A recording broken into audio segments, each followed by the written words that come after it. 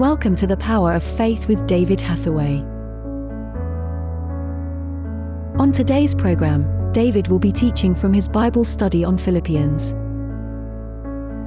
In chapter 3 of Philippians, Paul says, "Forgetting those things which are behind, and reaching forward to those things which are in front, I press toward the mark, for the prize of the high calling of God in Christ Jesus." Aged 90, David is not living in the past, but in the future. In the future of his ministry, and beyond that, to when, together, we will meet the Lord in the kingdom. Like Paul, he is looking forward to the coming of Christ. Therefore, Paul continues in Philippians 4, verse 1. "My brethren, whom I love and long for, my joy and crown, stand fast in the Lord." This question of standing fast is a reminder that despite our weaknesses, we must remain true to our faith. Now, before David ministers, we want to thank you for supporting our ministry in prayer and finance. Daily, we are preaching the gospel in person and online. And our team in Ukraine continue to provide humanitarian and spiritual aid. To see our projects in action, visit eurovision.org.uk. Now, here's David preaching from Philippians. Let me pick up from where I left off last time.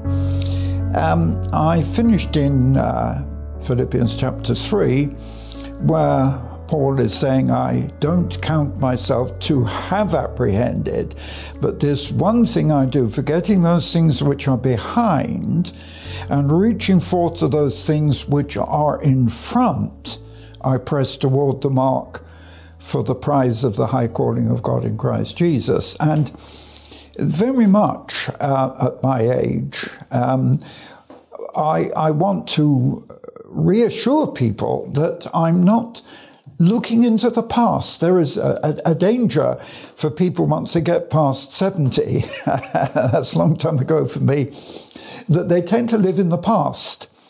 But for me, I'm not living in the past, I'm living in the future in two senses. One is I'm living in the future of my ministry because I believe that I'm in a new phase of my ministry, and I'm enjoying it and looking forward to it. But also, beyond that, when Paul says he's not looking back, it's because, yes, he was in prison. He was looking forward to when he would meet the Lord in the kingdom. And that's the sense here, that we are looking forward to the coming of Christ. Now, you'll see that as I proceed a little bit further into chapter 4 on this. We end chapter 3 with a condemnation, actually, and it's a condemnation of those who are preaching the gospel for the wrong reason. Verse 17, "Brethren, be followers together of me, and mark those who walk, so that you have us for an example. For many walk," and this is spiritual walk, come on, this is Christian life. "For many walk, of whom I have told you often, and now even tell you weeping," and this is really quite concern, "that they are the enemies of the cross of Christ." Now, this is something actually very strong that he's saying, that, yes, I mean, to say that people who are Christian and are, in this case, I believe, teachers and leaders, and if Paul says that he's saying this with tears, with weeping, he's very concerned that they're the enemies of the cross of Christ, and their end is destruction. And Paul puts it very bluntly, their God is their belly, in other words, their love of food, and their glory is in their shame. In fact, they're not, it's basically there's no repentance or shame in what they're doing. Their mind is on earthly things. Whereas Paul says our conversation is in heaven because we're looking for the Lord, the Savior, who at his coming will change us. And Paul is very expressive. I find him extremely expressive because the way he puts it, I'm talking from the Authorized Version, of course, where he says that we're looking for the coming of the Lord Jesus Christ, who will change our vile body, that it may fashioned unto his glorious body. It's in the sense, when he says vile body, it is much more a sense of a fallible, weak body that is subject to weakness and temptation. And let's be honest, we have to admit that all of us at some time can be subject to temptation. We can be subject to the influence of the devil. In the newer translation that I have in front of me, it says we await a Saviour from heaven, the Lord Jesus Christ, who, by the power that enables him to bring everything under his control, will transform our lowly bodies. So, whereas in the Authorized Version it says vile, in the new translation it says lowly bodies, because we're subject to sickness, we're subject to death. You think of all the problems we got in our present bodies. We're subject to temptations. Of course we are. The body is subject to temptation. Come on, let's not hide the fact. We're subject to weaknesses, sicknesses, hunger and thirst and all the other things. But when we receive a heavenly body, it will be a resurrection body, which will be absolutely free from all these limitations. Right, enough of that. He goes on to say in chapter 4, therefore, my brethren, dearly beloved and longed for, my joy and crown, so stand fast in the Lord. Now, this whole question of standing fast is a reminder that we must remain true to our faith. And it's quite interesting that, as you know, I've been working in the former Soviet Union for 60 years, 30 years under communism and 30 years under the freedom.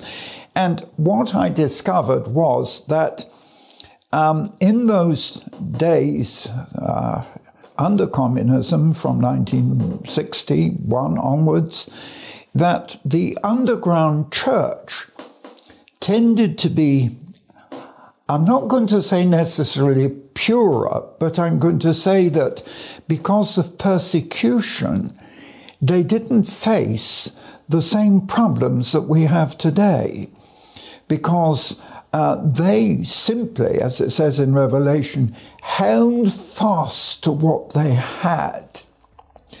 And I was so conscious of this that when other people tended to go into the Soviet Union and think that we have everything in the West, and the attitude was, certainly amongst some Americans, the attitude was very much, we've got so much here in the West, come on, you need to get what we've got. But yet I saw the exact opposite, because I actually learned more from the persecuted church and realized that they had a depth of faith that we didn't have in the West. That it's so easy to be a Christian and we want to be surrounded by so many things, I'll come to this in a moment, that we don't have to have that depth of faith.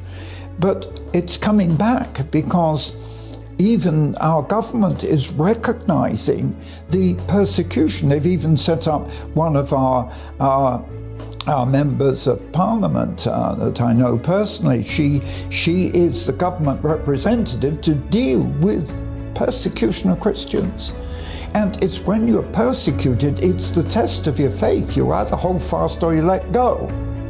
And so I learned so much, and I think it's helped to make me who I am, what I learned from the persecuted church. Do you want the fire of God? That Pentecost experience will only come for one purpose: that you might glorify the name of Jesus. Prophetic Vision Magazine is the teaching ministry of David Hathaway. Request your free copy and let God show you the path to revival in your life and your nation. Visit eurovision.org.uk/contact. You can learn how to apply the power of faith in your life through David Hathaway's 2 new teaching books, A Faith Beyond and Power Your Inheritance. Through these books, you will discover that with God, all things are possible. Order these books today. Visit eurovision.org.uk/shop. Thank you for listening to the Power of Faith broadcast with David Hathaway. We would love to hear from you. Contact us by visiting eurovision.org.uk. Also available online are many free teaching resources to help you on your walk with God. David has written many faith-building books to encourage and inspire. Order these online today. Each month, David ministers online and in person. Our ministry is only possible because of the faithful support of so many people. For details on our evangelism and humanitarian relief work, visit eurovision.org.uk. Thank you again for listening.